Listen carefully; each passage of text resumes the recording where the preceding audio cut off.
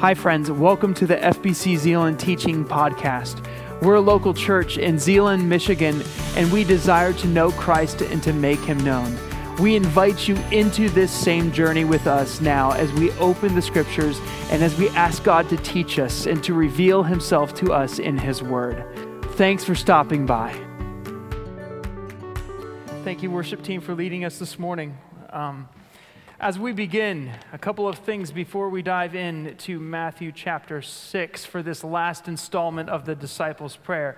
The first one is this. Tomorrow we celebrate Memorial Day. You've already heard about the Memorial Day pancake breakfast. If you haven't had the opportunity to go down towards this side of our building, down by the kitchen area, down by the gym area where the breakfast will be held, you'll notice there's several pictures and stories of people within our community and tied with our community who have served faithfully within our armed services within the United States. And I want to take a moment and just say thank you to those of you who have served. I also want to ask you to stand this morning, if you would, so that we can recognize you and say thank you this day.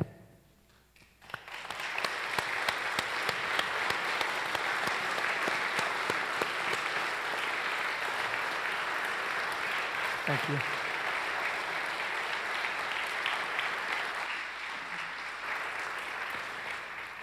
I recognize tomorrow is Memorial Day, not Veterans Day, but it's a good opportunity to say thank you to those who've given so much and to remember what they have done in order to secure the freedoms that we get to freely enjoy here within this country. And so thank you, thank you, thank you.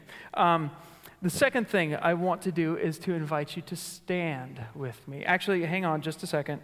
Hang on just a second. That was a fake out there. Before I have you stand, missed it. For the last couple of weeks, we've received a couple of questions with regard to the Disciples' Prayer, which we've been studying. And so I want to address those first. I won't make you stand through that. The first question is this. I'm going to do this kind of quickly to give you just general answers. If you want to dialogue more about this, I invite you to seek me out or seek one of our pastors out. I love talking about the scripture, and so I love engaging with this with you all. The first question we received a couple weeks ago was, to whom do we pray? If Jesus says, pray then like this, our Father in heaven, do we pray to the Father? Do we pray to the Son? Do we pray to the Spirit? Is it wrong to pray to the Son or the Spirit? Let's just kind of zoom out and say this. The most common New Testament practice for prayer is to pray to the Father. That's what Jesus teaches. But recognize that the Son and the Spirit are co-equal with the Father. It's not that one of them is God and the other ones are not. They are all God. They are God in three persons, blessed Trinity, as we often sing. And so, yes, you can pray to the Father, as Jesus teaches. You can also pray to the Son, and you can pray to the Spirit. But they each, within their roles within the Godhead, have different functions that help us understand maybe why we pray to the Father. Jesus is our mediator to the Father. He made the relationship with God personal and intimate through His death and resurrection. We come to know and trust the Father through the revelation and the person of His Son. Jesus, Hebrews chapter 4 says that He is our great high priest. In the book of John, it says that He came to reveal the Father. He says He and the Father are one. And so when we pray often in the name of Jesus, we're praying in His name and His authority for the glory and the purposes of God. All right? So Holy Spirit, let's talk about that for a moment. The Holy Spirit, the scripture says, is our counselor, the one who guides us into all truth. And one of the amazing things that I can't explain, I just know it's there because it's in the text. Romans 8 talks about how the Holy Spirit intercedes for us with groanings. When we don't even know how to pray, He can pray on our behalf in accordance with God's will. Don't ask me to explain that. Just know that when you don't have words to pray, the Holy Spirit goes before you. And that's an encouragement to us in what we face each day. The second question was, is there any importance with fasting in prayer? We see fasting and prayer coupled together throughout the scripture, Matthew 4, Acts 13, all over the place. And here's the thing. The purpose of fasting is to concentrate your focus and your need upon God. It's kind of like, Pastor Tom shared this illustration with me. I thought it was really helpful for at least my mind. It's kind of like when you're trying to remember something and you tie a string around your finger, or you tie a bracelet around your hand to because you want to remember to do something.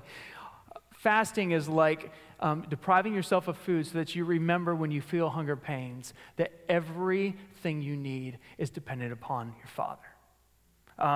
It reminds us that we have daily dependence of God through the act of hunger. Now, it's profitable, provided you can do so medically, there's my disclaimer, and that you practice it with the right heart and spirit.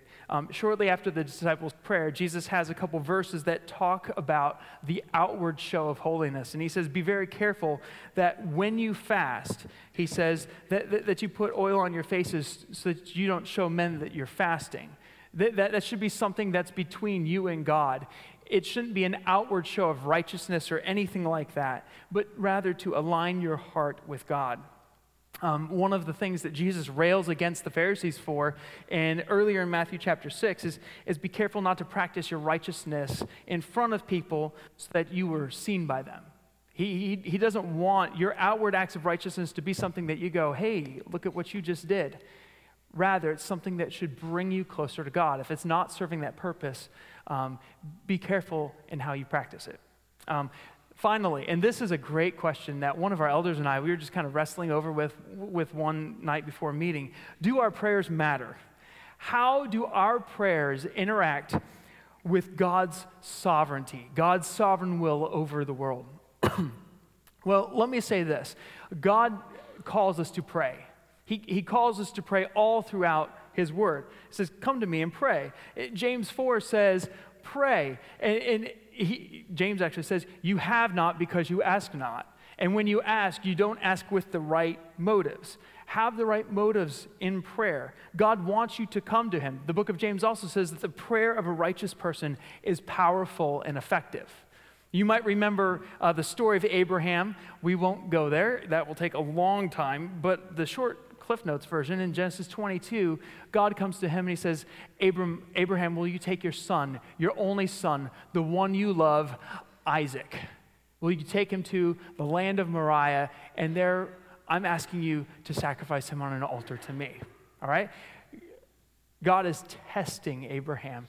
And Abraham is one of those people who through his prayer life, through seeing how God has worked, through his failure and through his success, has come to trust, even when he doesn't understand it, that God is good and God is sovereign, and yet he willingly obeys.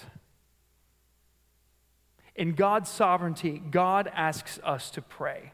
Some things we only receive when we pray. It's one of those things that when your kid comes to you and they ask you something, you generously want to give to them. But sometimes you don't give to them unless they ask. It's part of that relationship. And so trusting that, yes, God is sovereign, and yet God calls us to participate with him in prayer and to pray for others even. Paul says in the book of Romans, I pray that the Jewish people might come to know the Messiah.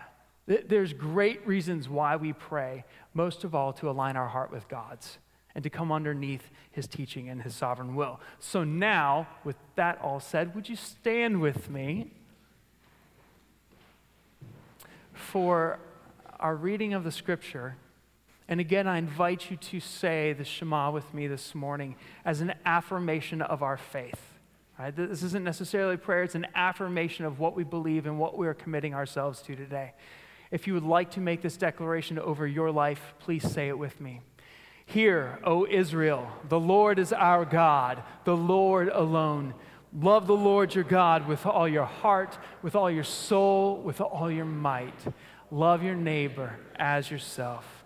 Amen. Therefore, you should pray like this: Our Father in heaven, may your name be sanctified.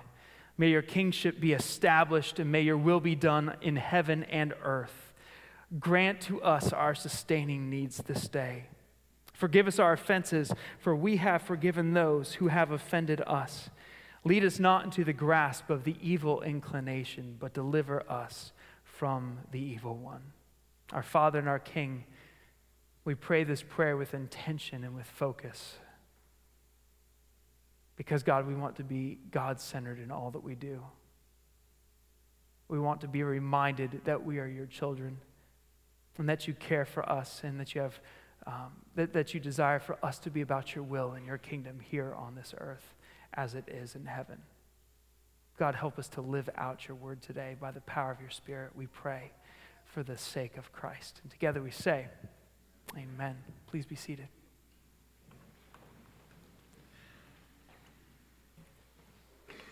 The final phrase in the disciples' prayer is one of great importance. It's the third request in this prayer. We're in Matthew chapter 6, by the way, we're studying verse 13 today. It's the third request in the prayer, and perhaps one that we forget too often. We're generally conscious of our need for daily bread and needs. We're perhaps a little less conscious of our need for forgiveness within the relationships that we have in the community.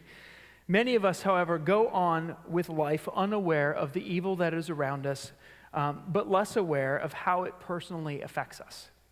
More than one place in the scripture exhorts this final prayer. So as we study Matthew 6:13, remember this.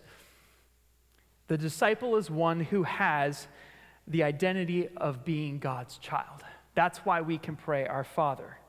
And God calls us to sanctify his name, to be about God's holiness and in how we live. He calls us to be a people who prayed much like Jesus did in the garden, not my will, but yours be done. And so we've studied how we recognize our need for God in receiving daily bread. We've talked about forgiveness, that whole dandelion thing last week. How many of you picked a dandelion this week?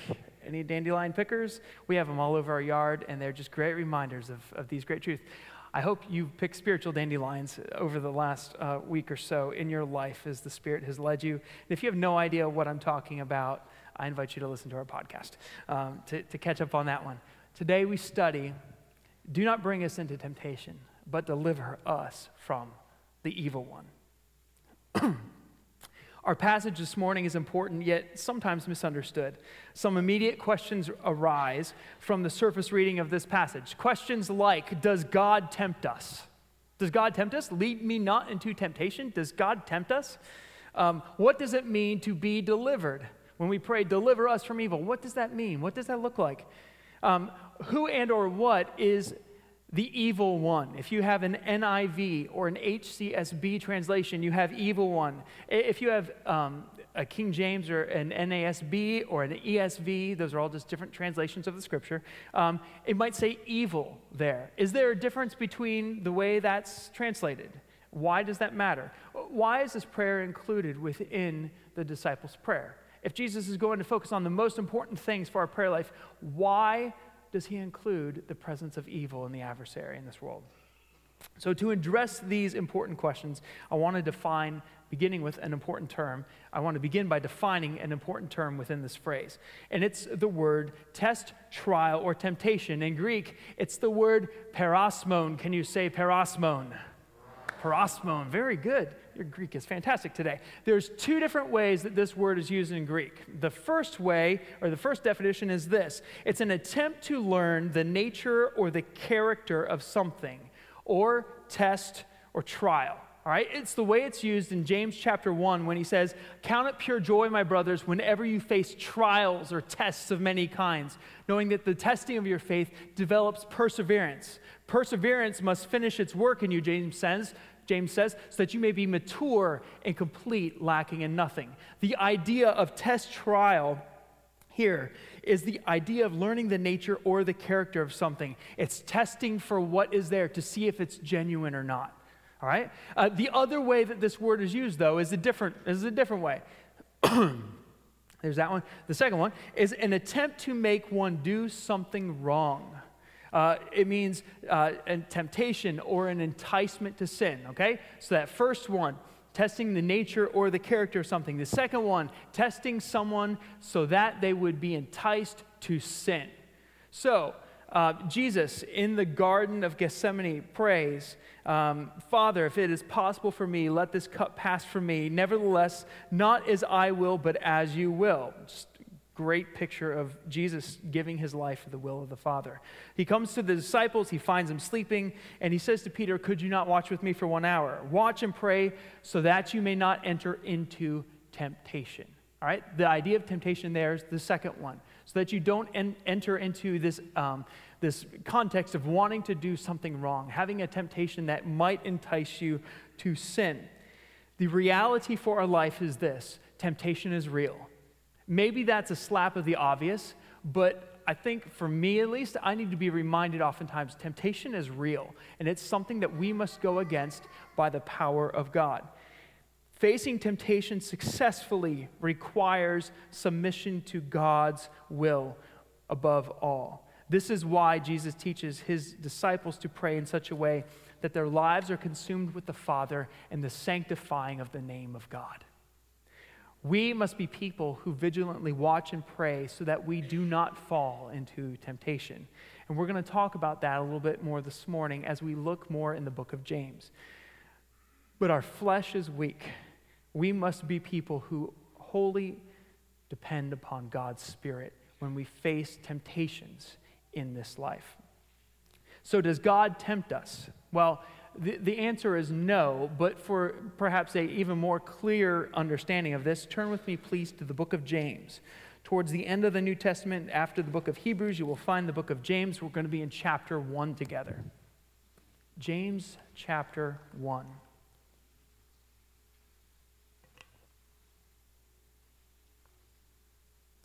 In James chapter 1, verse 12 says this: "Blessed is the man who remains steadfast under trial, for when he has stood the test, he will receive the crown of life which God has promised to those who love him." Verse 13 of James 1, "Let no one say when he is tempted," same word there, perasmon, "I am being tempted by God. For God cannot be tempted with evil, and he himself tempts no one. But each person is tempted when he is lured and enticed by his own desire. Then desire, when it is conceived, gives birth to sin, and sin, when it is fully grown, brings forth death." All right? So we're going to be talking about temptation. And this is not the temptation to test whether something is genuine. That is often something that God does, like to Abraham, like to those earlier in the book of James, whenever you face trials of many kinds, because these trials bring forth endurance, and that completes a work so that you're mature and complete, you're lacking nothing. That's not the kind of perasmon we're talking about.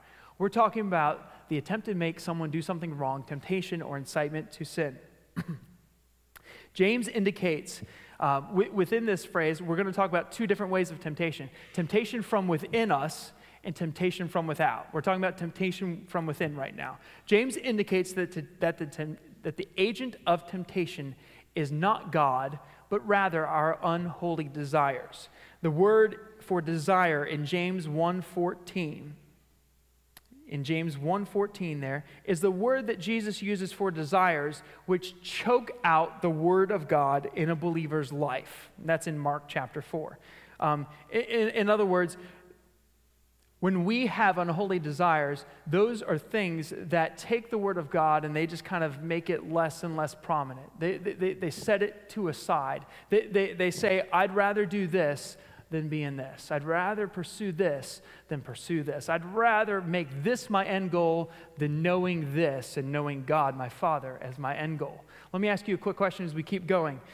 And this is self-convicting. What things choke out the word of God in your life?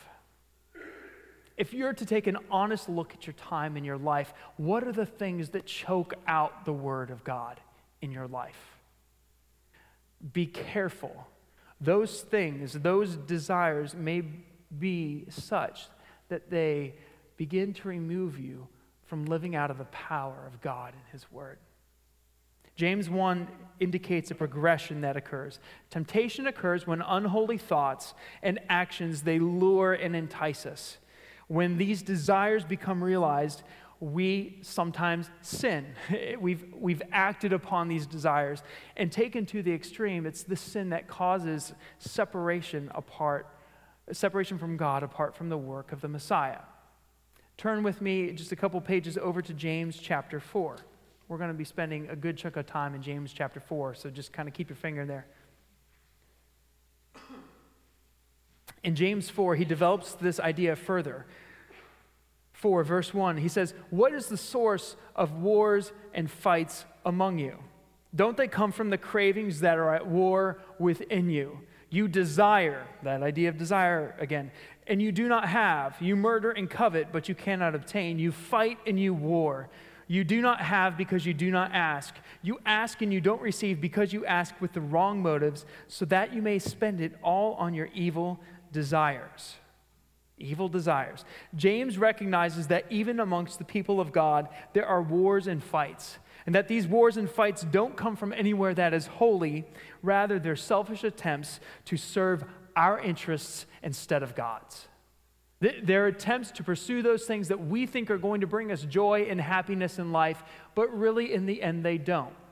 They bring us maybe what our flesh wants, but they don't bring us the fullness of God's Spirit, which is what really brings us joy and meaning and purpose in life. Just think for a moment. How many church fights, how many quarrels between husbands and wives, or between siblings, or between people at school or at work, how many of these things would be solved if we as God's people would honestly come before Him in prayer and ask Him to guide us by His word and to give us His desires and not our own? The answer is most, if not all of them.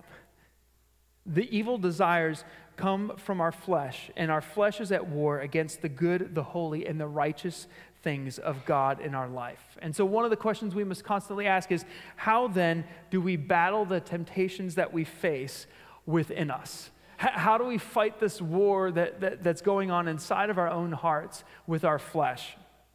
James 4 continues. He says in verse 4, he says, "You adulterous people," or you adulteresses, "don't you know that friendship with the world is enmity with God? Therefore, whoever wishes to be a friend of the world makes himself an enemy of God." So God has given His Spirit to us so that we might honor Him with our bodies. And He's calling us not to be people who serve two masters. He's calling us not to be people who live dual lives, who on the one hand we desire to honor God, but on the other hand we live out of a completely different life that is self-gratifying. We cannot live both for God and for ourselves. The two are just completely incompatible. When we pursue friendship with the world, we act in opposition towards God. All right? Look with me at verse 5. "Or do you suppose it's to no purpose that the Scripture says He yearns jealously over the Spirit that He has made to dwell in us?" Verse 6, "But He gives more grace. Therefore it says, God opposes the proud, but gives grace to the humble." Here's a truth you can take to the bank. Pride, the arrogance of our lives, is always something that God opposes. God opposes our own self-interest because He knows that when we become all about us, we become not about Him.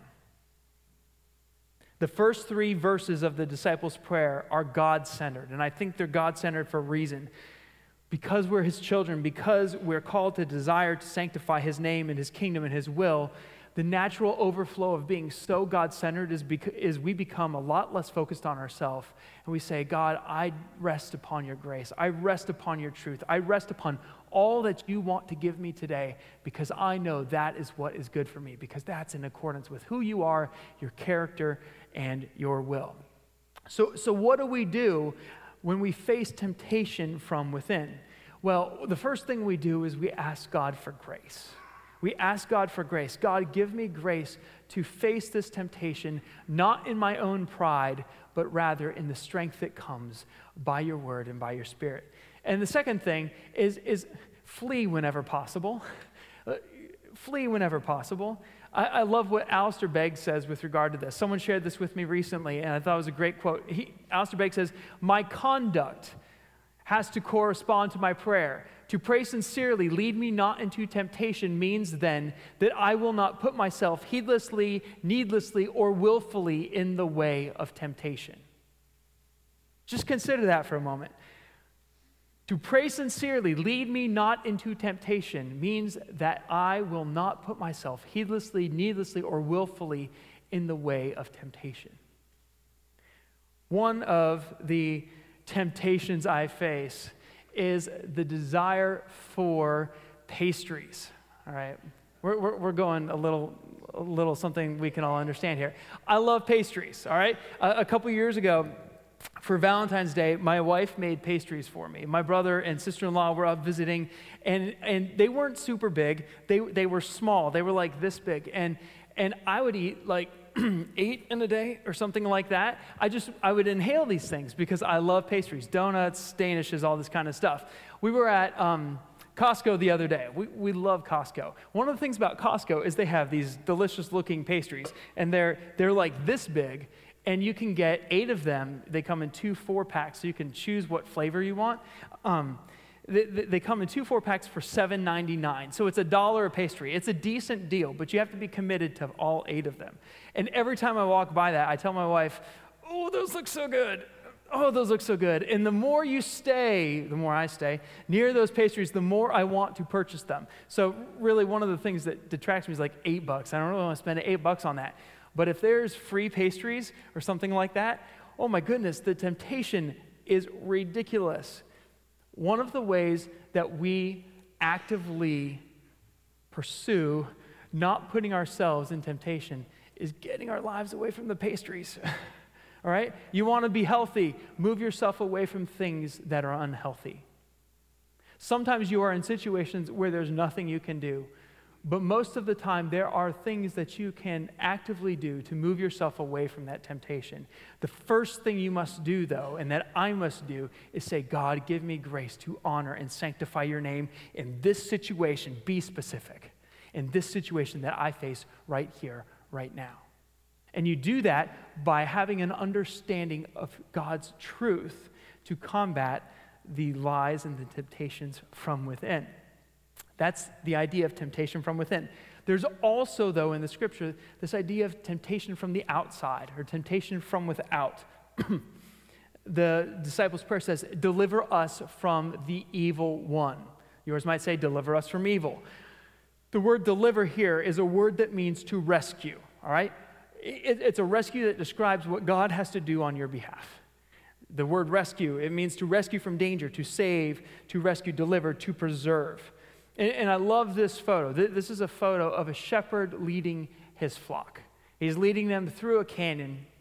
And a good shepherd knows exactly where to take his flock for the exact food that they need, for the exact care that they need to receive to stay healthy. He knows how to care for their every detail, down to the small thing. But the other thing a shepherd does is he makes sure that there are no predators that would attack this flock. And if there are predators that attack this flock, the shepherd is ready to stand in and to fight against them.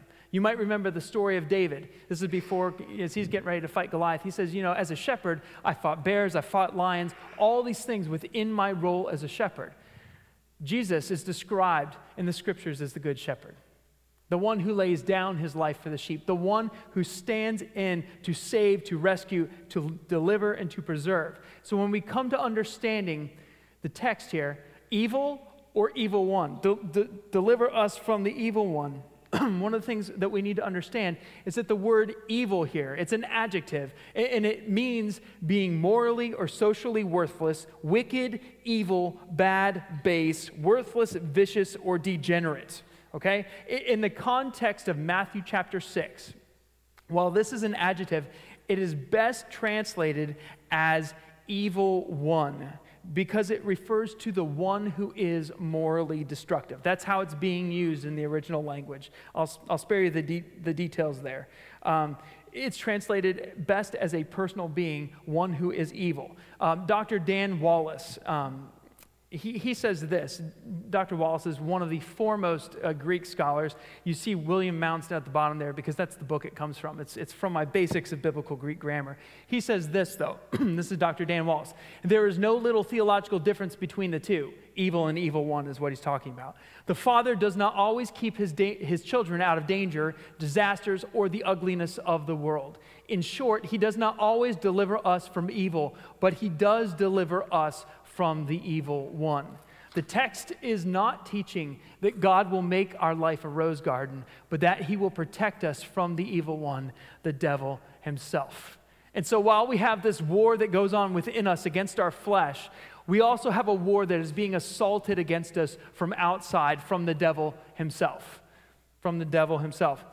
The adversary, Satan, the devil, the father of lies, the God of this world. All these names serve to describe him as being someone who is wholly against God and God's kingdom purposes.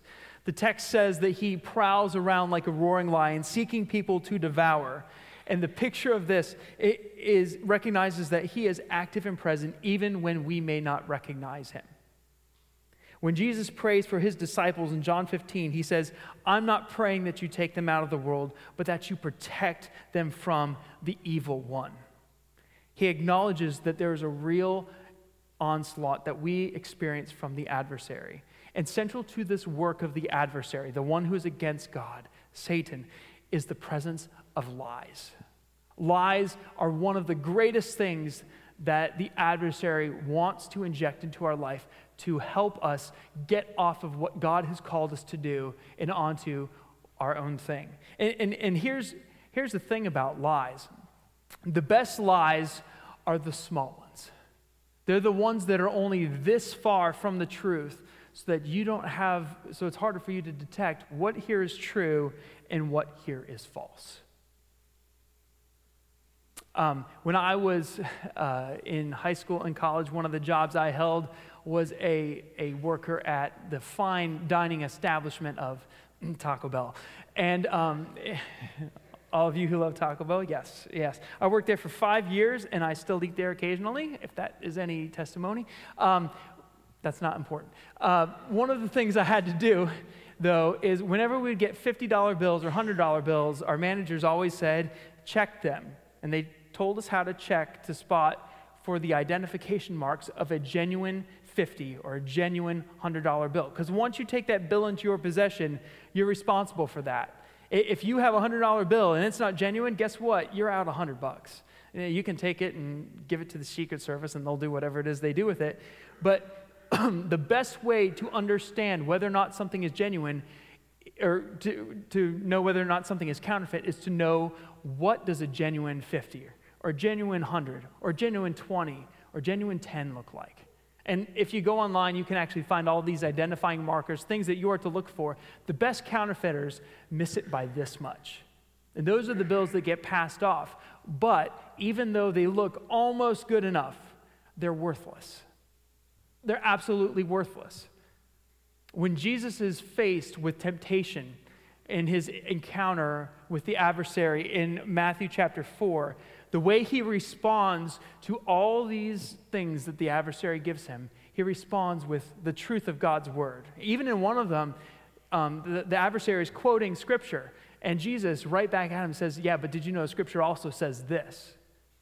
The way that we resist temptation in the power of the Spirit is to know the things that are genuine. In other words, to know the things that are true, which is why, friends, we must be people of the text. If God's word is, as it says it is, the source of all truth, and if the Holy Spirit's job is to lead and to guide us into truth, we can trust that God will make his truth known to us as we invest our lives in seeking to know him through his word. So how do we address the temptation of our flesh and the onslaught of the adversary? Well, this is a question that we must ask ourselves constantly, and neglecting this has grave consequences for our lives. Continue looking with me in James chapter 4, verse 7. And you'll notice, I have this up here for you as well, because I want you to notice all the words that are in big type and they're red, all of these are imperatives. There are, you must do this, do this, do this, do this. All of those are imperatives. If you want to underline it and write imperative in your Bible, if you do that, I encourage you to do so.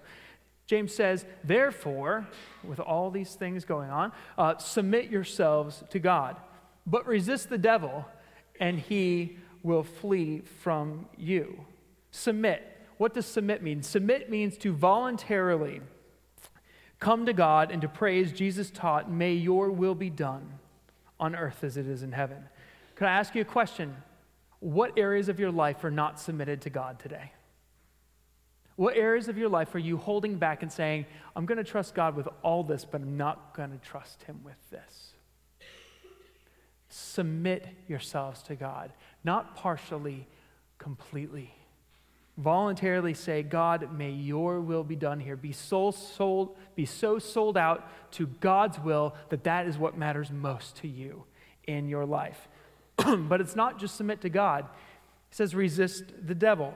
After submitting to God, we must actively oppose the lies of the adversary. We must be armed with the truth of God's word to combat the falsehood and the deceit. We must recognize that we are dependent upon God for wisdom and truth because only God is the source of all truth. In fact, Jesus said, I am the way, the truth, and the life. No one comes to the Father except through me. In Ephesians chapter 6, and we won't go there, that's a whole passage that deserves its own study. But it was interesting. In Ephesians chapter 6, he says, stand against the adversary. Stand with what? The belt of truth. All right, the first thing he commands the Ephesian hearers is have truth around you like a belt as part of your standing. And the last thing he says is, and take up the sword of the Spirit, which is the word of God, which is truth. Truth is so foundational to addressing the temptations of the flesh and the adversary in our life. So submit, resist.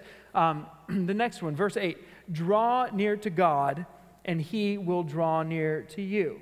Now, let me say this. The adversary, while powerful on this earth right now, is a defeated foe. The adversary is a defeated foe. We don't stand in our own strength. We stand in the strength of the one who has conquered sin and the grave and the adversary. And it's really, in many ways, game over in terms of the cosmic reality of this.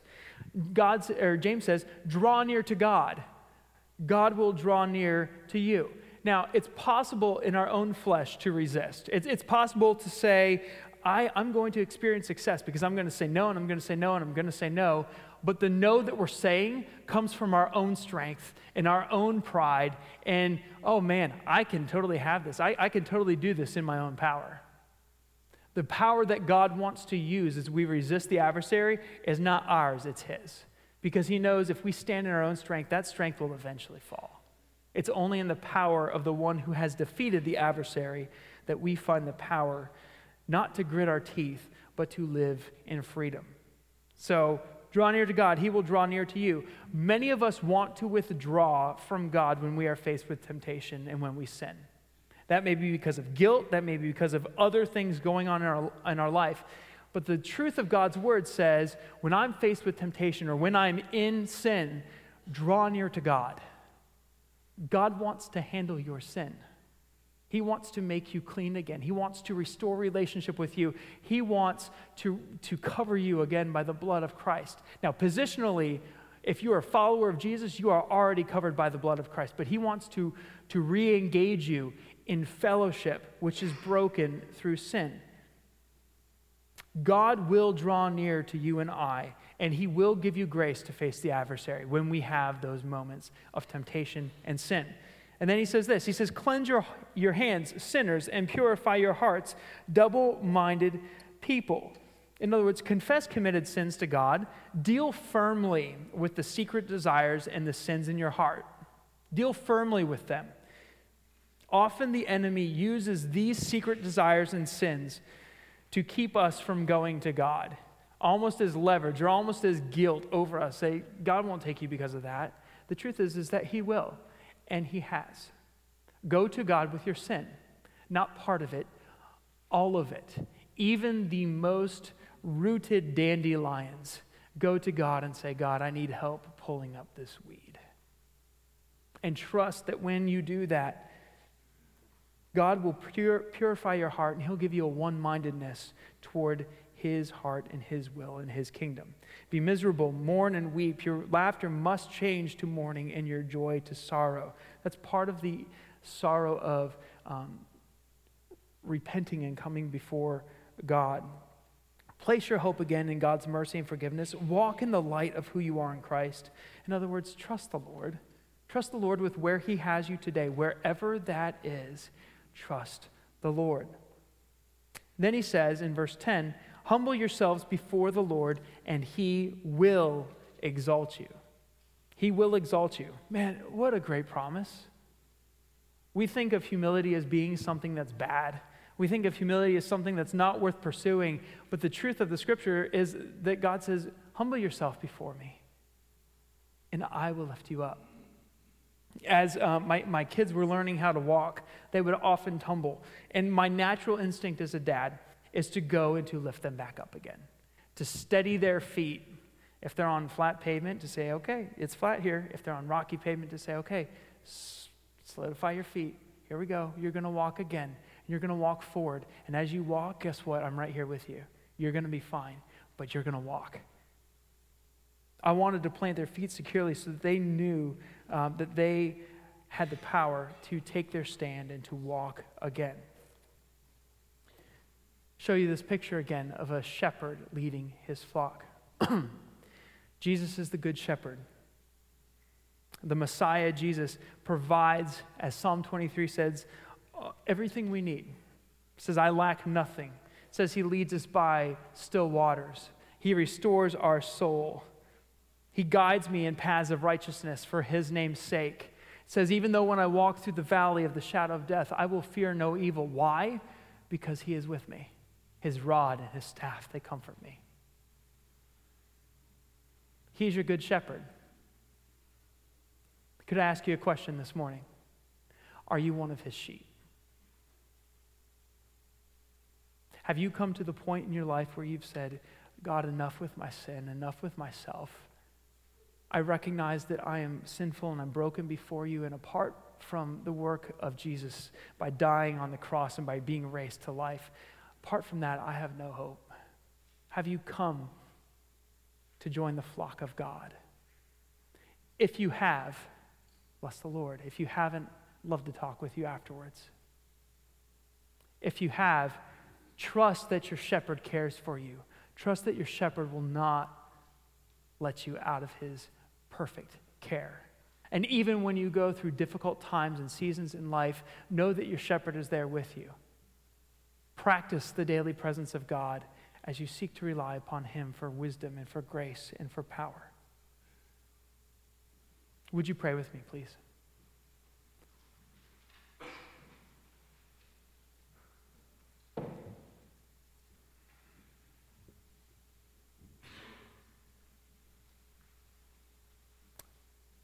Our Father and our King,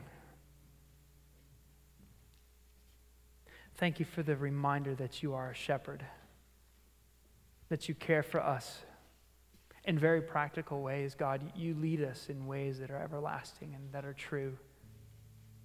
God, you lead us in paths of righteousness for your name's sake, and even when those paths are really difficult, God, you are there with us, and you ask us to trust you. And I pray for my friends here this morning, that whatever situation they find themselves in right now, whether it's a temptation from the sinful desires of their own hearts, or whether it's the onslaught of the enemy, or whether it's a combination of the two, God, that they would stand firm, that they would recognize that they are a part of a spiritual battle that even goes beyond us.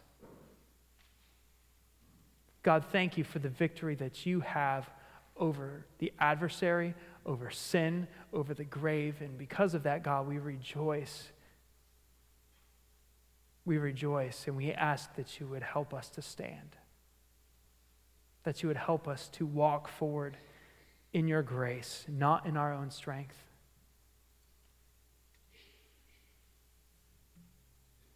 God, you know the issues that we each face.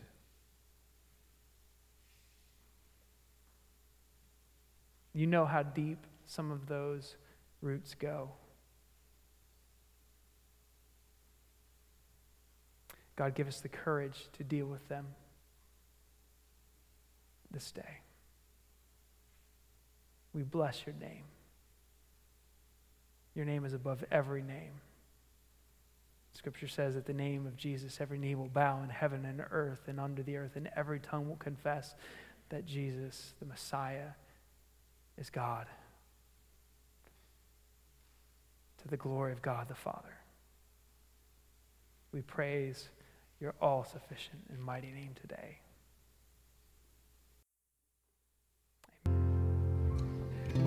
Thanks for joining us these past several weeks as we have studied the Disciples' Prayer.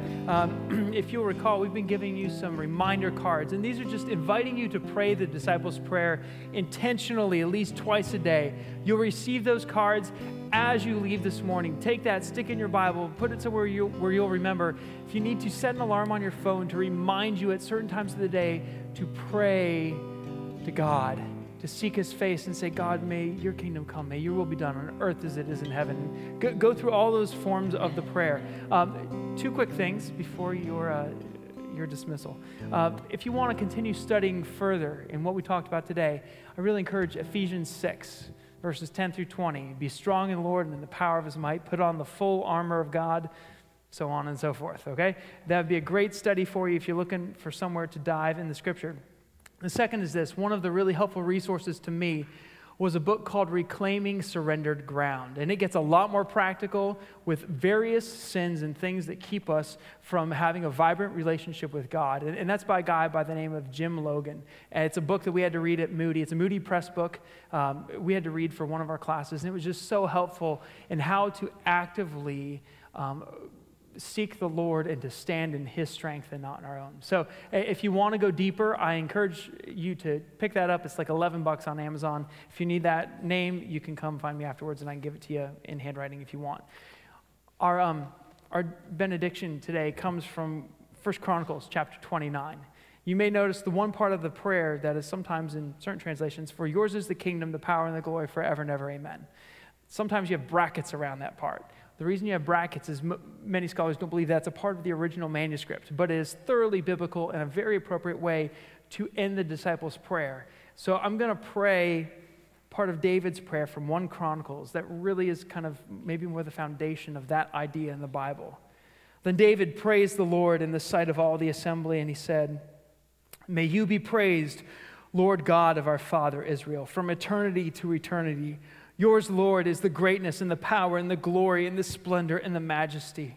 For everything in the heavens and on earth belongs to you. Yours, Lord, is the kingdom, and you are exalted as head over all. Riches and honor come from you, and you are the ruler of everything. Power and might are in your hand, and it is in your hand to make great and to give strength to all.